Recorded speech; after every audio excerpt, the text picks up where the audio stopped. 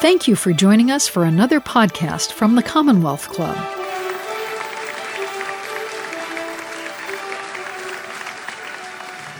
right. Thank you all for coming. It's a beautiful day. That's probably why we have fewer people in person. But welcome to everybody to the Commonwealth Club, as well as those that are Zooming in remotely. Today we're going to be focused on the important new book, Power Progress, Our 1,000-Year Struggle Over Technology and Prosperity. Copy right here. My name is Ken Broad, and I'm with Jackson Square Partners, an investment firm in San Francisco. It's great to be back in person at the Commonwealth Club, and I'm very pleased the club has returned to a full slate of in-person programs here at the beautiful headquarters in downtown San Francisco. And again, today's a great day, just emblematic of how beautiful it is to be out in this building. Jackson Square Partners is pleased to underwrite tonight's program and others like it that bring through top thought leaders for critical conversations here to the club. I encourage all of today's viewers to consider becoming a member of the club if you're not already. To learn more about membership and its benefits, please visit the club at www.commonwealthclub.org. As with much of the Commonwealth Club's content, tonight's discussion is extraordinarily timely and relevant, in this case, given the rapid rise and uncertainty around artificial intelligence. Power and Progress looks back into history to question the pervasive techno-optimist views espoused by so many, particularly here in the Bay Area. The authors take us all the way back to prior innovations, even including the economics of medieval cathedral building, to try and better understand how broadly technology and productivity improvements are shared in society. I am pleased that everyone here in attendance tonight will receive a free copy of the book, so be sure to pick up a copy on the way out and have it signed. To walk us through Power and Progress, we are honored to be joined today by Simon Johnson, professor of entrepreneurship at MIT Sloan School of Management, where he's head of Global Economics and Management Group. He was also the chief economist at the International Monetary Fund during the turbulent 2007 to 2008 period. Simon will be in conversation today with Paul Saffo, who has thought a lot about these issues. Paul's a forecaster with over 3 decades of experience exploring the dynamics of large-scale, long-term change. He teaches forecasting at Stanford University and advises organizations worldwide. He also serves on the board of another one of my favorite organizations, the Long Now Foundation. And if anyone from Long Now is tuning in, welcome. Buckle up for an exciting conversational ride into the future. And with that, I'm pleased to turn this over to Paul. Thanks, Ken. I'm Paul Saffo. I'm delighted to be here to talk to Simon about his book. And just to remind you of a couple of things, that the Commonwealth Club is getting back to in-person offerings and doing these things in hybrid. But for those of you enjoying the hybrid experience, you really should come in here. It is just wonderful to have the kinds of conversations we all used to have before the pandemic. And of course, you can also learn more about the Commonwealth Club's in-person offerings on the website at www.commonwealth.org. As Ken mentioned, our guest tonight is Simon Johnson. He is the Ronald A. Kurtz Professor at MIT Sloan School, where he also leads the Global Economics and Management Group. He holds degrees from Oxford, Manchester, and MIT. And as you'll see when we get into the discussion, his extensive real-world experience involves serving as the chief economist at the International Monetary Fund. So this marvelous book that he's written, Power and Progress, is really based on lots of practical and direct experience. And I found, next time you got to write a shorter book, because I read it all the way through and I didn't get much sleep Saturday night. So, or maybe do it in 2 parts. So what we are here to do is to discuss the contents of this book. And the title is Power and Progress, Our 1,000-Year Struggle Over Technology and Prosperity. And I can think of no one more qualified to discuss this and to write about it than you. Also, one detail before we begin. I expect everyone's been here before. If you have any questions, please fill in the question cards. Folks will be passing them to me in the course of the conversation. Simon and I will talk for approximately 30 minutes and then hand it over entirely to pulling your your questions in as well. For those of you online, just enter them in the chat box, and someone will be monitoring that and pass those questions to me as well. So let's get started here, Simon. The two words in the title of your book, power and progress. Let's start with power. And I loved that you began the book with a quote of Francis Bacon, because, of course, he's considered the father of modern analytic thought and science. And he famously, in one of his later books, he wrote, "Scientia potentia est," knowledge is power. So if knowledge was power in 1597, it certainly seems at this moment that knowledge is power today. What happened in between? Has knowledge always been power? I think some forms of knowledge certainly have always been powerful, and controlling fire, for example, that seems to be something that people or the people who came before modern humans were probably controlling that from maybe 2 million years. So that was sort of fundamental to any kind of civilization. And spoiler alert, I'm going to make him talk about something that's in the book. Your description of how fire transformed where humans lived was marvelous. Right. So the archaeologists who've looked at this, and be careful when you cite archaeologists, because they have this tendency to have fantastic findings that then reverse in the next issue of Nature. So as far as we know at the moment, there are some old caves in South Africa where it appears that for a long time the bears, or maybe it was big cats, were dominant, and there are human remains. So in other words, the bears and the cats lived in the caves and they were eating humans. But right around the time that fire, there's evidence of fire, the humans get the caves. So it seems like we were able to, but we probably didn't start fires. It was probably wildfires, but we learned to control them, we learned to keep the fire going, and we drove the cats and bears outside, and we took control over the caves, which, was the beginning of some forms of civilization. Yes, fascinating idea. Well, and you're right about archaeologists. I remember the old story that archaeology is the combination of the three most humble professions: ditch digger, grave robber, and garbage collector. So we got to be nice to them. But you made an interesting point further in the book, contrasting Francis Bacon's view and stating that Francis Bacon was taking power over nature. But also Francis Bacon was saying, let us learn from nature. And then you have H.G. Wells in the early 20th century saying, it's all about power over people. What's the trajectory of that? Well, again, I think both things have always been with us. I mean, the form of science that Bacon had in mind was pretty primitive and not that useful for a long time. But in the 19th century, of course, there was an explosion of scientific knowledge, and a lot of it became practical. So if you wanted to pick a turning point, the railways, with the big invention of the 1820s that boomed in the 1840s, were mostly not driven by scientific knowledge. Those were mostly practical engineers. But electricity, which is a big invention of the 19th century that really got going from the 1870s, that was driven by a lot of scientific knowledge. And so in one sense, Bacon had his moment, and humans, people figured out how to control nature and how to create and channel electricity. But H.G. Wells, who was a remarkable observer of the human condition and also an amazing forecaster of long-term technological trends in some ways, he also felt, and I think this was much clearer by the end of the 19th century, that some people were doing much better than others as technology developed and as science developed. And so that an element of the scientific societies that were being built was that people were getting control not just over nature, they were getting control over other people. And that was something that Wells thought, in most famous forecasts in The Time Machine, would actually end very badly in terms of the hierarchies of society that would be created. So take that, we're in this moment where they're the apostles of abundance, Ray Kurzweil being the most exponential. And yet it seems as we get more abundance, we have more of a division between the super haves and the folks below. And that's famously referred to as the Matthew principle. Those who have get more and those who do not have get less. Do you see that changing? And is that a fair characterization of the sweep of the 1,000 years?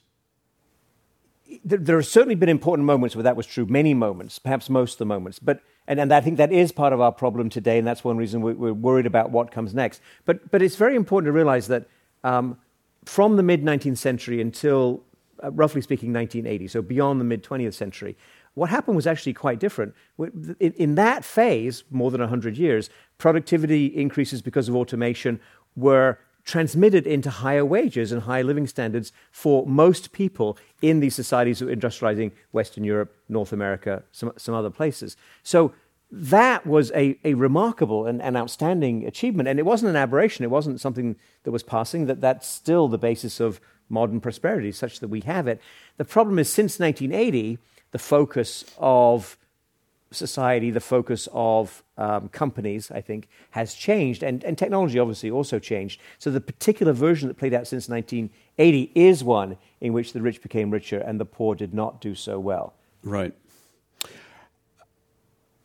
Thinking about that, you talk a lot about work and labor in the book, and you mentioned Keynes and his.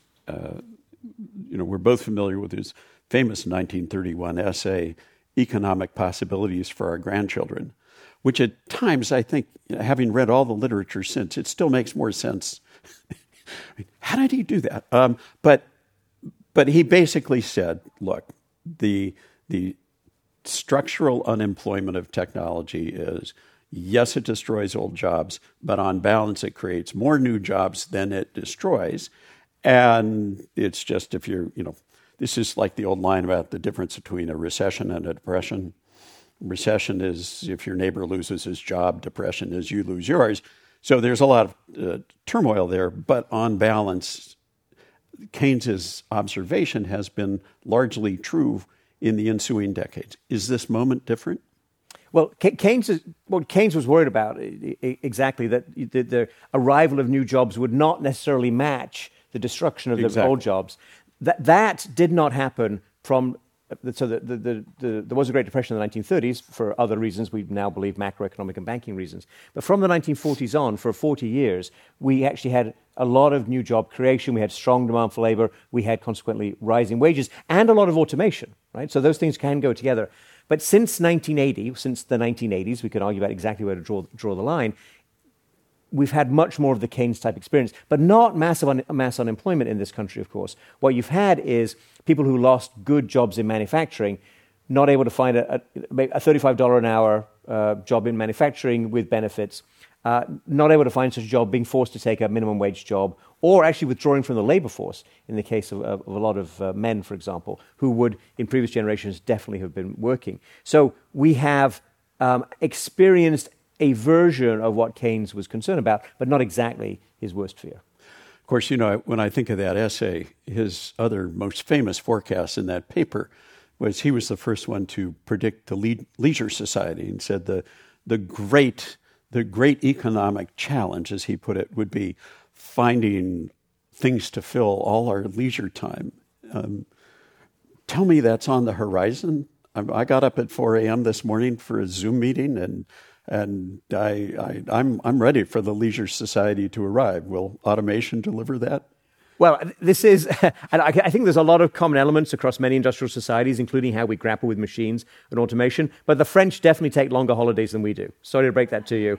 And so there is an American working culture and a culture of success in America which doesn't let you slow down, doesn't let you take a month or two off, right? And I'm not really sure why that's so essential here, but that is a reality, unfortunately, of American life. See, this is why you should, MIT is a fine school, and I know that, the Sloan School needs you, but you should come out to Stanford because, we're more like the English system. We take off the afternoons and we don't, you'd love it. You got up at 4 a.m. to make your calls to Asia. I don't think that's such a good trade-off. Okay. But, so that's power.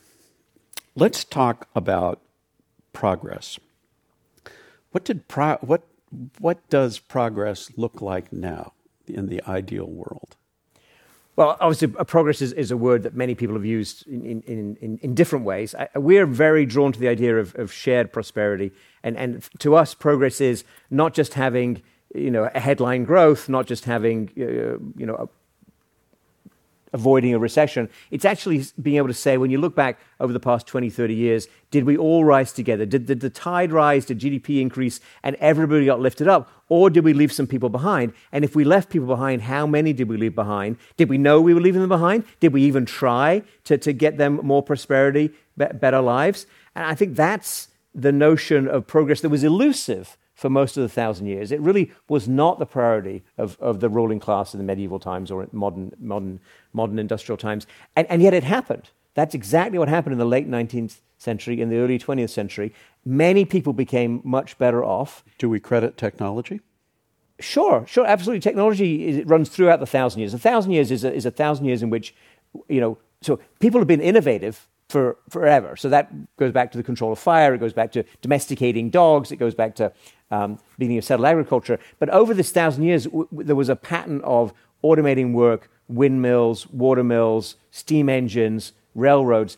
And that technology is always improving. People are always being innovative. It wasn't always converting into shared prosperity. Right? Yes. That was the special thing that happened in the late 19th century. And I think if you look back on that, and if you look back on it from the perspective of 1950 or 1980, and if that's when we were writing the book, you'd have said, wow, we overcame the biggest problem in human economic and industrial history, which is how to convert innovation, which we're always doing, and we're always pretty good at as humans, but we're not that good at converting it into shared prosperity, but we figured it out. We have solved the greatest problem that humans have struggled with in economic terms, and we've solved it for over 100 years. But that would have been the perspective of 1980. Now you look back and you say, whoa, we solved it up to 1980, and then we got onto some different path for whatever reason. We do explore in the book, but for whatever reason, we got onto a path in which we didn't share prosperity anywhere near as much as we'd done in the previous decades. So I'm old enough to have had a professional life in the 1980s.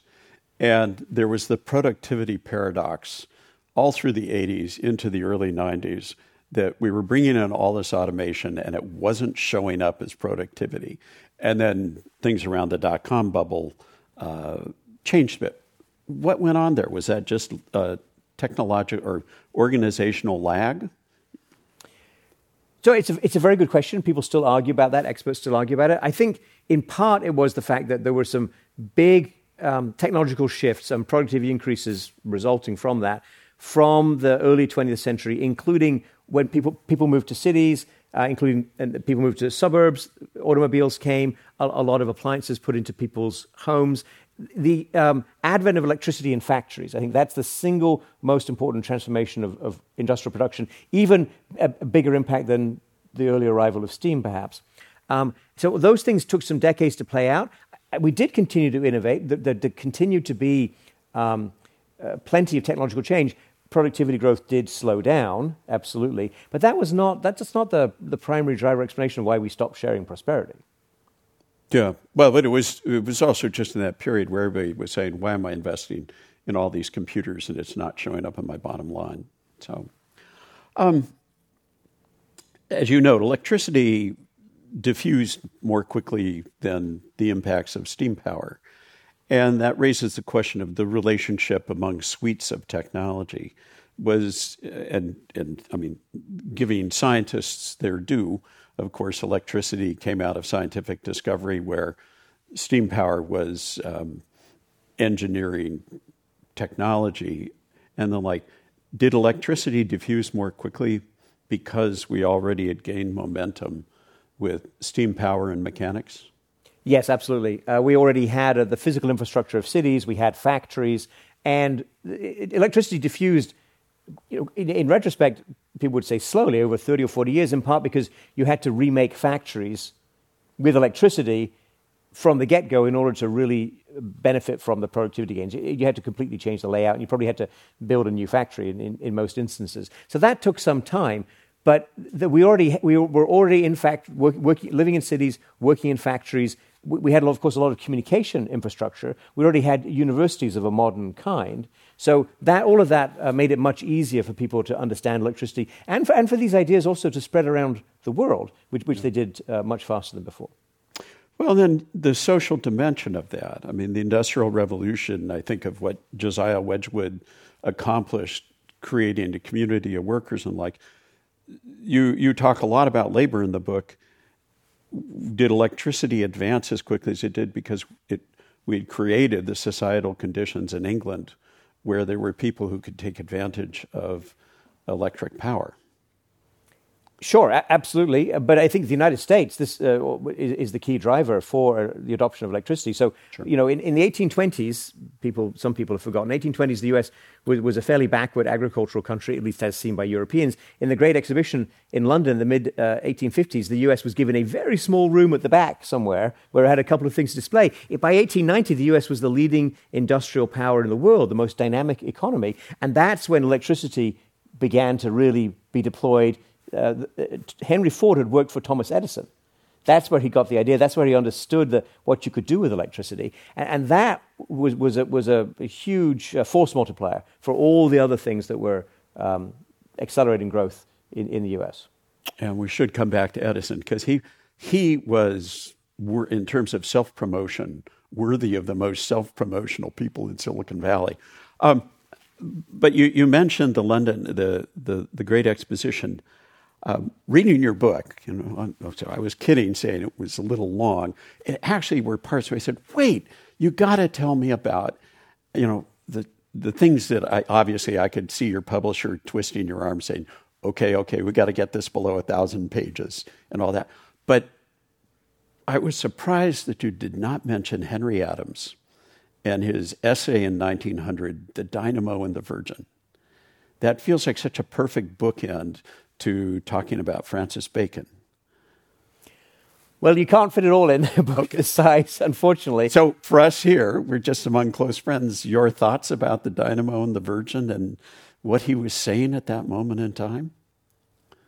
I think that there's been a lot of discussion and angst about what exactly is the role of technology in modern society. How important is technology? How much should we depend on technology? Have we become blinded by technology? This is long before students were taking notes on their personal computers in our classes, right, Paul? We should let the audience in on this. We were talking about it, and he said, notice, and I said, students at MIT still take notes on personal computers because at Stanford, they gave up personal computers 3 years ago, and then they were taking notes on tablets and note to parents who are paying for Stanford tuition at the moment. You may not want to hear this. Now they're taking notes on their smartphones, which, So what I think the question we've been grappling with since Bacon is, and H.G. Wells to me is the person who also wrote about this, and because he wanted to look forward, and I really admire the science fiction writers because they unlike economists, cut themselves loose from any of the sort of existing conventions and what we believe is sort of reasonable things to think the future might hold, and they say let's imagine a completely different future. So the way in which technology powers our society, but also undermines many of the things that we previously valued, it creates new values. How do we think about that? H.G. Wells, I would remind everyone, you might actually know this, is that he wrote a novel in 1914 in which he literally, you have to read the book to believe it, he literally predicted atom bombs being dropped from airplanes as part of a world war. Now, the way that played out was a little vague on the physics, but yes. Totally vague on the physics, not even sure any of the physicists were more than vague on the physics, right, in 1914. But to have imagined that and to imagine that kind of deep, those deep conflicts and pressures and damage. Not to ignore everybody in between Bacon and Wells, but Bacon also was a science fiction writer. He wrote The New Atlantis, which was the earliest utopian literature. But the big difference I see over that time, as I read your book, is, in the 1570s, 1590s, what Bacon was writing was very dangerous, and lots of people were not talking. By the time H.G. Wells arrives, there is an enthusiastic public that wants to hear more. Right. And so that shift, what's the impact of that shift of ever-growing public interest on the evolution of power and progress? Well, I think that we are in a phase of techno-optimism today, and we have some concerns about that. But I think if you want to go back to an even greater moment of techno-optimism, it would be that period before World War I, when it seemed like every problem that humans had struggled with, how to feed enough, everybody on the planet, how to get past infectious disease, how to transmit signals over long distances. I mean, wireless radio was, I think, a miracle to most people, seen as a miracle. And I think actually that ran into the shock and the horror of World War I. So that techno-optimism hit World War I and was really quite devastating, because World War I was advanced, sophisticated machines being used primarily to kill people, and both sides in that war kept innovating during the war and came up with more horrible killing machines. The same people who invented artificial fertilizer invented and further developed poison gas. Yep. So I think that this idea that technology is a choice. You can use it for productive purposes, you can use it to help people, or you can use it to destroy ourselves. That, which we argue is absolutely a thought we should ponder today and apply some of the consequences of thinking about that. But I think that was a big, horrifying wake-up call in 1914, 1916 for people everywhere, including the United States. Absolutely. Technology is a choice. First we invent our technologies, and then we turn around and we use the technologies to reinvent ourselves as individuals, as communities, and as cultures. In the book, you talk a lot about vision and entrepreneurial vision, but you also talk about worldview.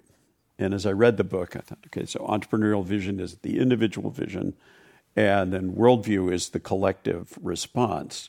But visions happen inside worldviews. Again, not to make too much of Bacon, but there seem to be moments in history that are just extraordinary in terms of the things that happen. I mean, if you think of Bacon, his contemporaries were Shakespeare, Francis Drake, of course, very important to us here in California, 1572 when he discovered the coast. Isaac Newton overlapped. He wrote the Principia and a little bit later. And then if I jump ahead to in the book where you're talking about digital technology, something extraordinary happened in 1947, 1948. We had Brattain, Bardeen, and Shockley inventing the transistor. We had Turing. And we had John von Neumann creating the architecture that we still use today. Vannevar Bush, as we may think, and of course Norbert Wiener with cybernetics. Do you see that? Are there other patterns in history where the visionaries come out of the moment in time, or are they really on their own? Well, the vision, I think you're right to put your finger on the 1940s, but I would actually start just a little bit earlier, 1940, 1941, when for the very first time the U.S. federal government decided, this was President Roosevelt at the behest actually mostly of Vannevar Bush, who was extremely influential scientist, former dean of engineering at MIT, and then head of the Carnegie Institution Scientific Research Establishment in Washington, D.C. Bush said to FDR, big war coming, we should use all of the science that we have, all of the scientists, and apply them to do something useful. FDR said, sure, go and do it. The military, of course, were very skeptical. The military were like, scientists, fine, maybe you'll invent something for the next war, but we need something for this war. And what really changed everyone's minds was radar, the way that radar, which was not invented in the US, but it was developed and perfected and massively improved and became incredibly useful to the military. By 1942, they were using it in the Battle of the Atlantic. So that the lesson there was there's something about national security that is tied up with our scientific capabilities. And in 1945, Vannevar Bush wrote a book, a report, drawing on his various scientific friends called The Endless Frontier, in which he said, you should not rely on just having some good scientists when a national emergency comes. You should invest in science, put money into science, value that, think about some sensible, deliberate, long-term goals, but also have the option value, I think we'd call it now, so that mRNA would be a perfect recent example. They learned the lesson from World War I, because at the end of World War I, all of that infrastructure was taken away. Right. And so Vannevar said to the president at the time, Truman, said, why don't we keep this? And that was, so all of you who have children who are going to be future members of the National Academies of Science, you can thank Vannevar Bush because that created the Academies of Science and the Academies of Engineering. So that's a cultural decision. But now let's carry that to the present. Threaded through your book is the sense that, we did some extraordinary things at the end of World War II. We said we're not going to make the mistake of World War I. We want real progress at last, so we got the National Academies, popularization in the form of Bush's article, as we think. We get Bretton Woods. We get your former employer, the International Monetary Fund. We create this global set of institutions that is seeking to keep peace and create economic opportunity. Something happened in the 80s. We started tearing that apart. Well, I think, so first of all, and it's very important to remind everybody this, that the system that it came out of World War II was primarily an American-designed system. Winston Churchill also wanted a new system after World War II. Well, actually, he didn't want a new one. He wanted the old one with the British Empire, the center back, right? That was his idea of how you remake the world. And the Americans, FDR and Truman and the other American leaders said, we don't want to do that. We'd much rather have a rules-based international system in which, there is American backing, but other people, everybody else is on board. Yes. And we use as much trade as possible, particularly trade in goods and services, to create the chemistry that holds this world together. And that world was remarkably successful, including as the European empires fell apart. So we had decolonization in the 50s and into the 60s, many new countries arriving. What are they going to do? How are they supposed to become prosperous? They're going to trade with these Western countries. They're going to trade with the United States. So by the 1980s, this system had become much bigger, much more complex. It wasn't just the US and a rebuilding Europe. There were these developing countries. And we'd also gone through some macroeconomic disturbances so that the fixed exchange rate system had broken down. There was a lot more capital flowing around the world. But this system, this American-initiated and American, I think we can say dominated system, doesn't mean we call all the shots, but we are the predominant voice and predominant power in many instances. This is still the system that we have today, Paul. Though it helps at the end of World War II and the birth of the Bretton Woods Order, the United States accounted for something like 70% of global manufacturing. And, I recall a conversation with a French minister some years ago at a conference, and he said, the United States, too big to ignore, too weak to make a difference. Fair statement? Are there any French people here? Okay, let's talk about them. Look, I think that the French have done very well out of the system that the Americans built, and they are always full of quips about American power. But frankly, I'm not sure what they would have done. So he was without overstating, you say? Massively overstating it. Okay, but this is a moment, and I want to come to your recommendation. By the way, the book will not be published in French. Just so you know, I didn't lose any sales at all in that. The French only want to hear from French intellectuals when it comes to future of technology, apparently. So I'm in the clear. There you go. The only other country which it's going to be published in many different countries' languages. It's going to be published in Chinese, not in mainland China, and that's because when we were approached by a publisher, somebody representing a publisher, who explained they'd be delighted to publish the book, but here were the small cuts they would need to make with regard to social media and internet and a few other political remarks. It would have been a substantially smaller book, and we said, no, thank you very much. Yes. Let me check. Do I have question cards coming in? Oh, good. Yeah, bring them up to me so I can start looking at them. And I want to get to your conclusions.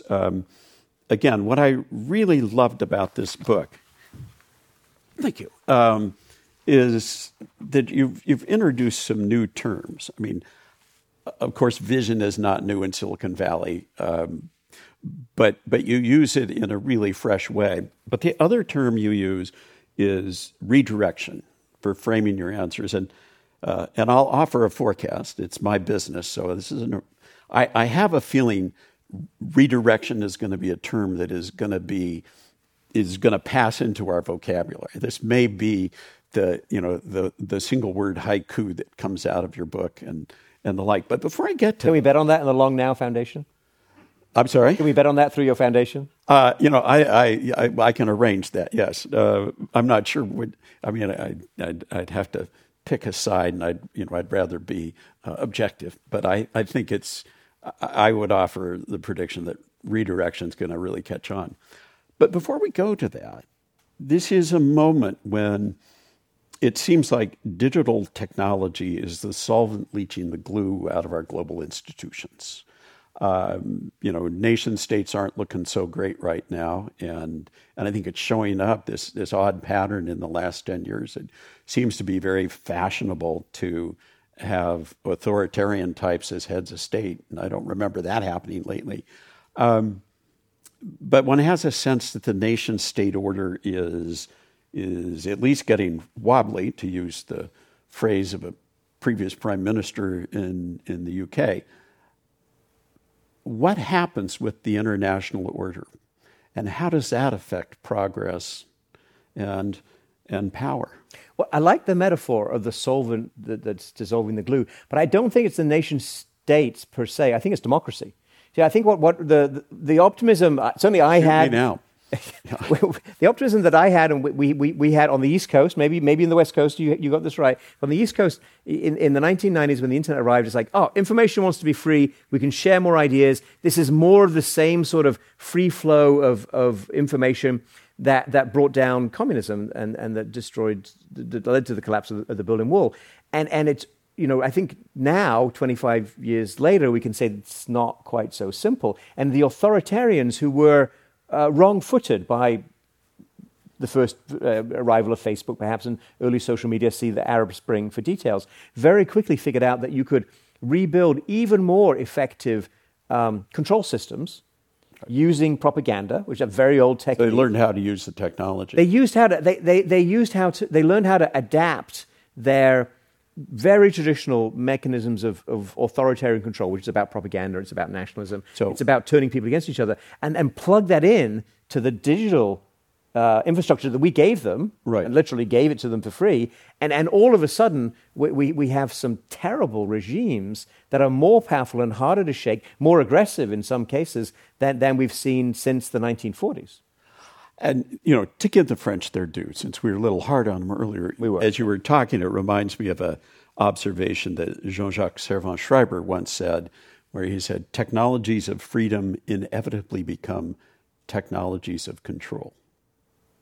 That was a good prediction. I'll go back and check the original French and make sure you're not being too generous, but that's a very good call if that's what he said. And of course, the obvious conclusion to draw from that is, if that is the case, then it means one must have constant revolution.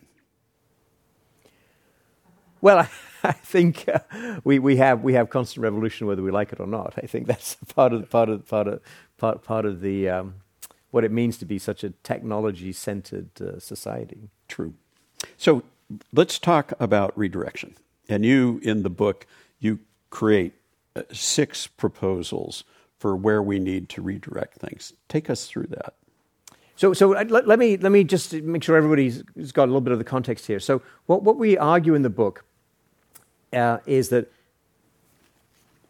and this is leading up to the discussion of artificial intelligence and what artificial intelligence is and is not, and could be and perhaps is not yet determined to be. So a lot of focus in computer science and in the technology industry over many decades, and many waves of artificial intelligence, including some AI winters, was machine intelligence. So there was a desire, perhaps even an obsession, to create a machine that would be as good as humans in some specific tasks.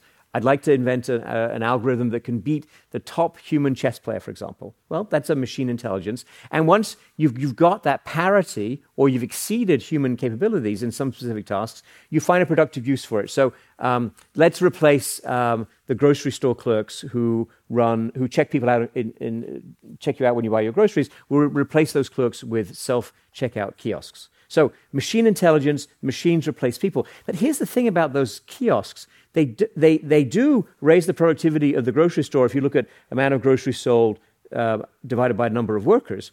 But the remaining workers don't get higher wages. The remaining workers don't have higher productivity. What you've done is you just replace some workers with machines. What we think you should do, and this is the point about redirection, is, and we're not saying that you have to stop innovation or that you can actually stop people pursuing the machine intelligence. I think they're too powerful and too far down that road. But in addition, you can and should develop what we call, this is our term, machine usefulness, but we're standing on the shoulders of many other computer scientists who worked on aspects of this in the past. It's just that did not become the predominant strain. So what's machine usefulness? So there's a company, this has now been documented by my former colleague, Eric Brynjolfsson, your colleague at Stanford now, and his co-authors.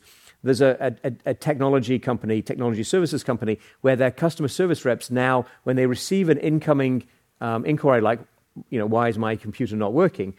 They see both the incoming text from the customer, and they have information from an artificial intelligence program that is analyzing the text in real time and comparing it with all of the accumulated knowledge in that company and perhaps more broadly. So that, in other words, this program is helping the customer service rep do their job. It's not trying to replace them. It's giving them some additional tools. And according to Eric and his co-authors, it boosts productivity considerably, 10 to 15%, including for workers who are relatively low skill, don't have a lot of experience. So that's a different emphasis. It's not replace the workers. It's make the workers, particularly those who don't yet have a strong track record or a ton of experience, make them more productive. That's the redirection that we want to do. So let's go deeper on that. And also, I just want to note, we had a pact that we would not mention AI for the first 30 minutes. And we did pretty well on that. Awesome. We were 34 minutes in when it got invoked. And you go into great depth about this in the book, though I think you give Norbert Wiener more than his due, but I know you're from MIT, so you have to do that. It comes down, the debate is between AI, artificial intelligence, machines that replace us, versus IA, which was, so AI is John McCarthy, 1956 Dartmouth Conference. IA, Doug Engelbart, also at Stanford, a little ahead, intelligence augmentation, that we use the technology to make us more effective, and they're helping us with decisions, making us wiser, and making us better. Which one wins? Well, the one that's won so far is the first. It's the machine intelligence. It's the replace people. And that, I think, it's a very unfortunate particular intellectual tradition, but it's also been a big focus of corporations since the 1980s. I think globalization has played a role in this. The attitude of corporate leaders to their workers changed a lot from the 1980s. Prior to that, it was much more looking for the win-win. Subsequently, it was much more about how much can I brag about squeezing the workers in my quarterly earnings call. So that's, I think, the one that's predominant. However, the Doug Engelbart alternative, which we call machine usefulness, helping us do our tasks, that's not dead. I mean, it's still there. And I think we want to augment that and encourage that and pull the vision of what can be created in that direction. So yes, it's a redirect, absolutely. But I think it's also, the machine intelligence is going to keep going whatever you do. I think we're trying to there's a second leg that's been neglected, it's been too weak, and we're trying to encourage more people to move in that direction. The intelligence amplification. Yes. Yeah. Intelligence amplification, machine usefulness, absolutely. By the way, do you know how McCarthy came up with the name AI? I think, well, certainly they were looking for a marketing term and a way to defend their grant, and they didn't like cybernetics because that was owned by some other people. Well, in particular, so this was Stanford versus MIT. Well, McCarthy wasn't at Stanford at the time. He detested Norbert Wiener, and he considered cybernetics guy. Yeah, and Norbert Wiener coined the term cybernetics, which is a marvelous term that nicely captures IA. And John McCarthy was a little bit to the left, and Norbert, of course, was to the right. And McCarthy says, "I refuse to use the term of that fascist." And so, quite by accident, we got this absolutely captivating term. It is a brilliant term, I have to say. I mean, the fact that no marketing genius was involved in it it makes it even more impressive. And if we'd done something like, if we'd called it Fluffy Bunny instead, we probably wouldn't all be worried about being overtaken by the AI overlords today. Or we'd be a lot more worried about fluffy bunnies. True enough. So we should get into some questions here.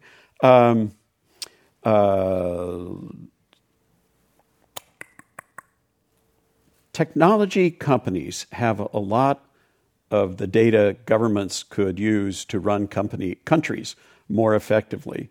What structures could be set up to make that happen? That's a great question. So I met. Thank you, Julian. One thing that's really striking about the ChatGPT experience is the way in which it almost instantly became a global household brand. I think faster than anything else I've ever seen. So I was talking with a group from Indonesia a couple of months ago. And this was a civil society group that had some government people, some political people, some corporate people, lots of NGOs. And I said to them, what do you want AI to do for Indonesia? And they had a long list of things like, help farmers be more efficient, help them out of poverty, and so on and so forth. I said, well, my assessment is you're not going to get much of that from, Microsoft or Google. It's not going to be one of their top priorities. However, if you made a deal with them where you said, look, these are the data that we agree to share with you or license to you from Indonesia, or maybe Indonesia is not big enough to get their attention. Maybe you need 1 billion people in Asia. And in return for access to that data, which can be used to develop algorithms for us and for other countries, we would like you to work on or help us solve the following problems using AI. That's an interesting trade, right? So that's using not just the data, but also the models of the dominant tech companies at the moment to solve the problems that Indonesian civil society would define, would recognize, would measure. That trade, I think, is a possibility. I don't think it's the top priority for the government of Indonesia or the tech companies right now, but that's absolutely a possibility. So at an extra-national level, what about NGOs? What about your former employer, the IMF? Well, the IMF is an important part of the world financial infrastructure, and they do try to stay up with the technology. I don't think they have a fairly limited focused purpose. They are not charged with managing data, protecting data, sharing data on reasonable agreed terms. And that's part of the problem, I think, is that these institutions that were set up in 1944, the Bretton Woods institutions, IMF, World Bank, and then what became the World Trade Organization, they were set up in the world of 1944. And adding onto that structure, for example, you could have a big global data, public interest organization, except you can't create that sort of thing these days. It's very, very hard to create any of these new groupings, and that one, I think, the industry would not be excited, and you'd find it very hard to make progress on that. Now, in your redirection suggestions, one of your 6 recommendations was we need to rethink privacy protection and data ownership. What does that look like going forward? Well, look, I think it's a very uncomfortable reality that much of the data that we've all shared and put out in forms that we knew we were sharing it, but we thought we were sharing it on a limited basis, that data has become used, as far as we know, to train these algorithms. So, for example, photographs that people put on Facebook are almost certainly being used to train facial recognition software that is being used to do what? Well, impose a lot more surveillance in the workplace, tell the boss who's a good and bad worker based on gestures or movements or other actions, and maybe to discipline workers or fire workers. I mean, that use of our data without our permission, without our express permission, I think is not acceptable. It is very hard to pull that back now, but finding ways to help people organize themselves so they can protect their data and so they can agree to license the data or not, I think that would be a very positive step. So it sounds great. And the Europeans have been talking about transborder data flow protections since the 1980s in the Reader's Digest case. Meanwhile, we have China. And their social graph seems to be a particularly dystopian vision. Is that going to catch on beyond their borders? And you should describe it a little bit. Yes, well, I think everyone in this audience is aware that China has a very different attitude towards privacy and towards data protection and what belongs to you as an individual than we have in the United States. And Europe is much, much closer to us than they are to China. So, look, the Chinese are going to do their own thing, and I think you just have to recognize that. I don't think there's no sign that they're getting a definite or massive economic or political or geopolitical advantage over us from their path. It's a more authoritarian path. It's a path that they will likely share with other authoritarian regimes. Right. That affects the technology of being autocratic is definitely affected by what China is inventing. I think we should find ways to invent things that make sense for ourselves, find ways that are consistent with our definitions of dignity and privacy and protection against the state and protection against large corporates in the United States. And there will be a market for that. But without question, the world is splitting into two with two different attitudes towards data, the Chinese-dominated attitude and an attitude that's somewhere between what we have and what the Europeans have. Who wins? Well, I'm an immigrant to this country, so I chose to come to the United States, and I worked long and hard to become an American citizen. Nobody... Right, and I'm a former colonial, but we like you guys, so we're glad to be here. So I'm very optimistic about the United States. I know it's not always very fashionable, and I know that not everyone loves the political system here, but I think our ability to confront new ideas, to absorb them, to react, to argue, and to find better approaches. I think that the US has a remarkably resilient system. Of course, it's not perfect. Of course, there are many problems, and I understand full well that many of these problems are more salient than in some episodes in the past. But I think that I think we can grapple with this one, Paul, and I think we can find better solutions, and I do think we can redirect technology. So let me test something out on you that I was very struck by. Someone made a comment. We were talking about the future of media and the countries that are media superpowers, countries that punch way above their weight, like Korean culture, and then Japanese anime and the like. And there are cultures that punch way below their weight. Like China does not have any meaningful, large-scale cultural exports on the same way. And this person I talked to said they know what the United States' next major cultural export would be, sort of like rock and roll in the 1960s. You want to guess? You'll never guess with it. I'll just all right, tell well, you. give it to me. He said the next major U.S. export is wokeism. And I was it just knocked me off balance. And I thought, there might be something to that as a structure for minority cultures to express themselves. I'll give you a second to think about it, because it's a strange idea, but more and more I think about it, the more I think they may be onto something. Well, woke and wokeism, of course, is a loaded term. It came from people who were standing up for minorities. It's now used typically by people who are not so. Yeah, and he's saying in the sense of people standing up for themselves, this idea that smaller cultures will be able to express themselves on the media stage is what they're saying. Well, good. I mean, that seems to me to be a very powerful and sensible idea, and technology absolutely lends itself to that, including because it becomes so fragmented. Yeah. I guess we didn't cover this thoroughly at the start. TJ asks, what is the definition or definitions of progress?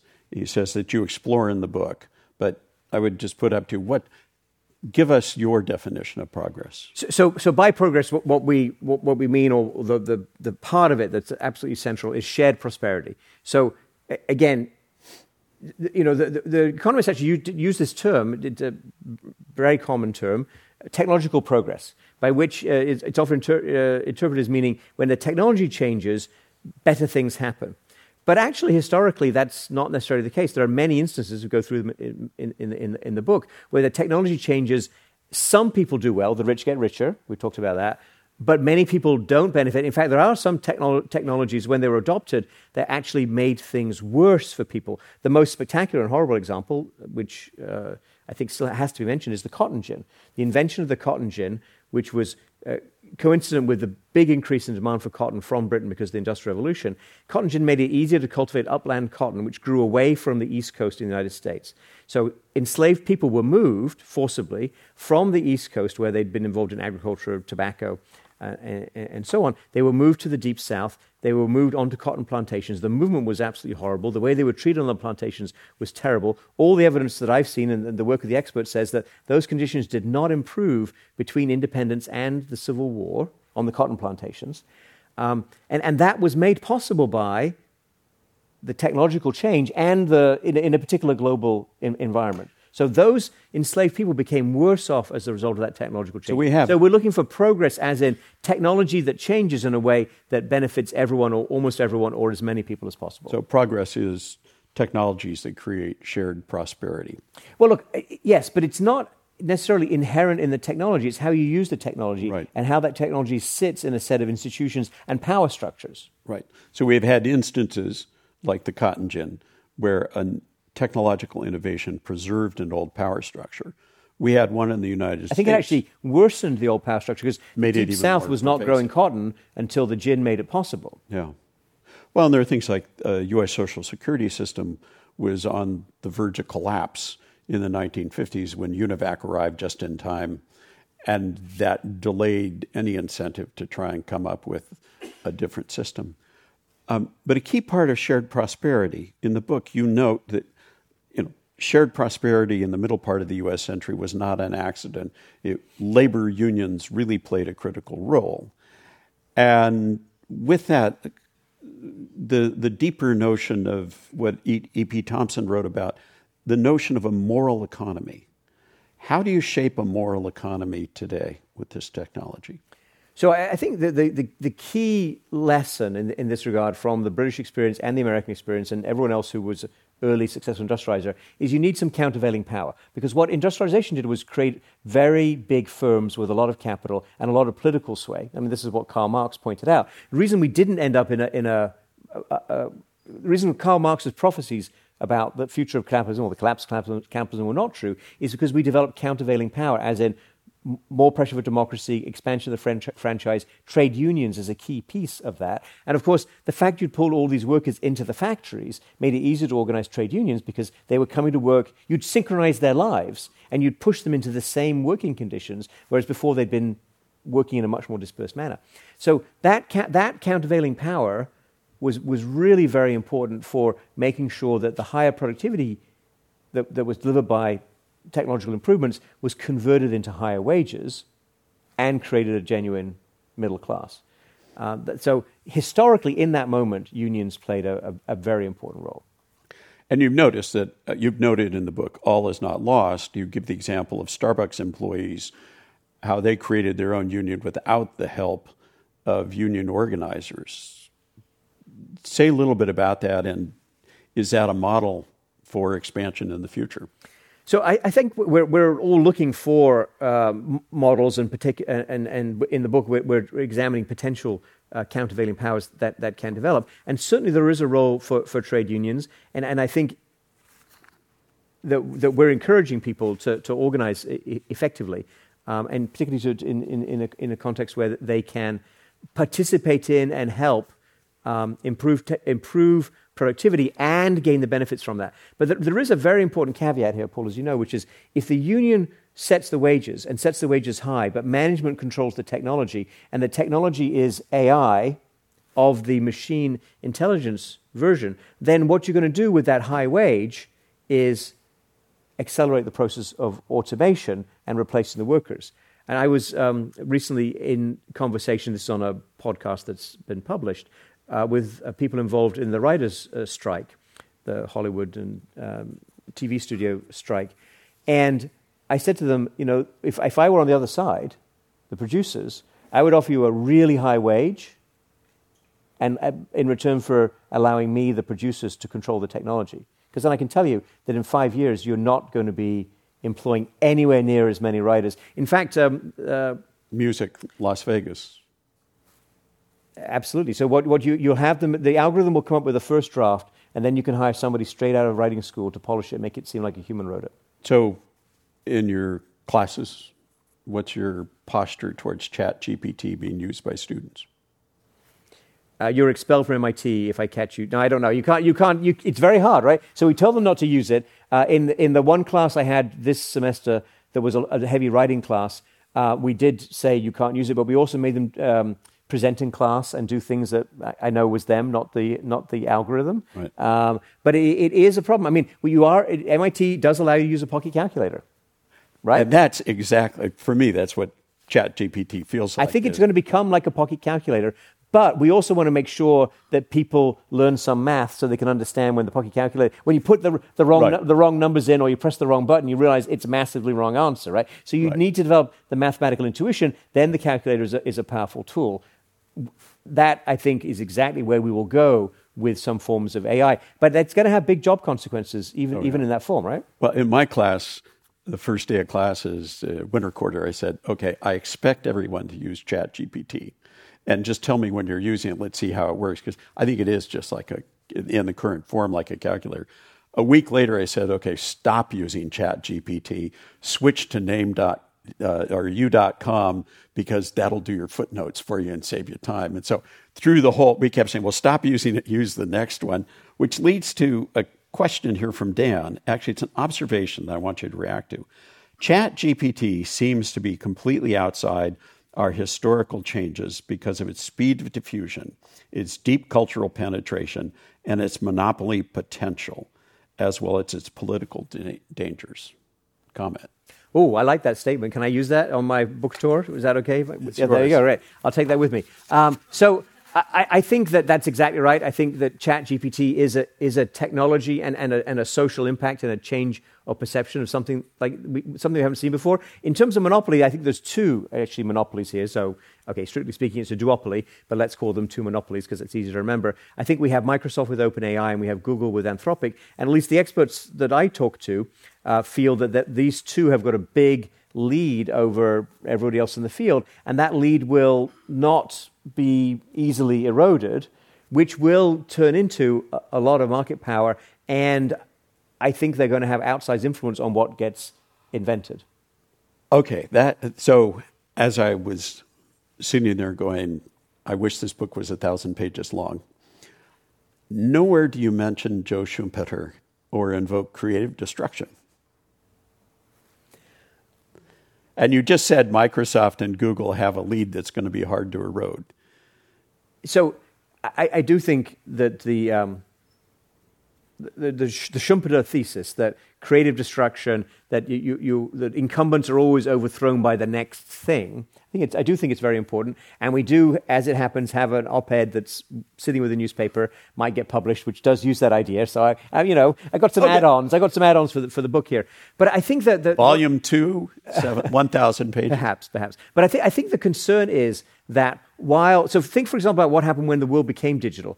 Or even when we had in the early stages of the internet, a company like AOL, which seemed very strong, and then it was displaced by all the things that came afterwards.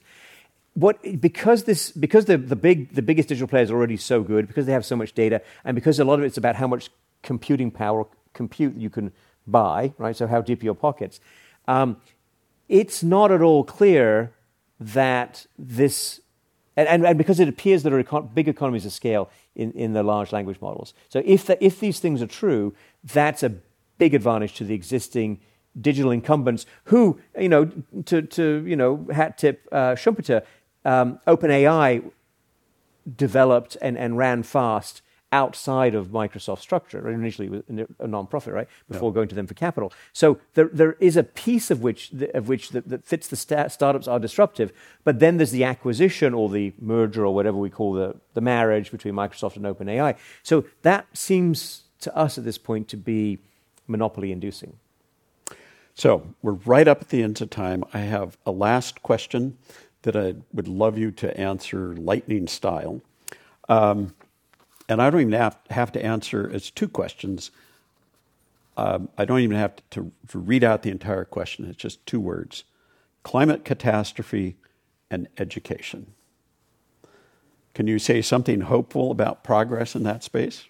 Look, why do we invent things? What is the purpose of technology? It's surely not just to invent more technology. And I really think that aiming to eliminate people's jobs as a primary goal, as something you get patted on the back by the financial markets for, I think that's not going to lead to the right place. We have a lot of problems in the world. A better education system, better education for more people, preventing climate catastrophe. These are real problems that will surely be easier to address, or we're more likely to make progress against them if we apply technology in a sensible and organized manner. It was your friend H.G. Wells who said, civilization is a race between education and catastrophe. As I said, he was one of the perhaps the founder of the long-term technological prediction. It's right up there. Good. Well, before we thank you, I just want to thank everyone who came here in person and also all of you online. And now let's give our guest Simon a hand.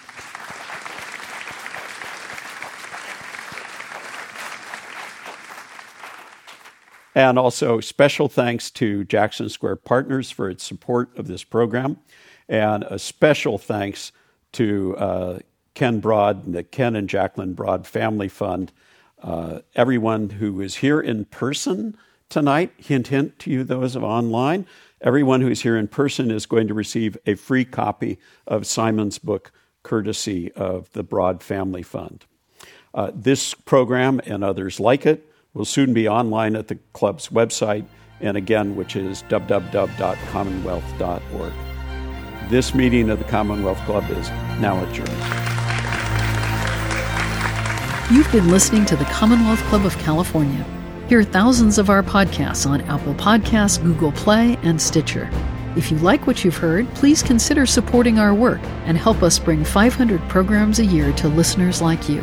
Go to commonwealthclub.org/donate. Think your way around the world with our travel programs to exciting domestic and international destinations. And when you're in the Bay Area, please join us live at our events. Thank you for listening and for your support.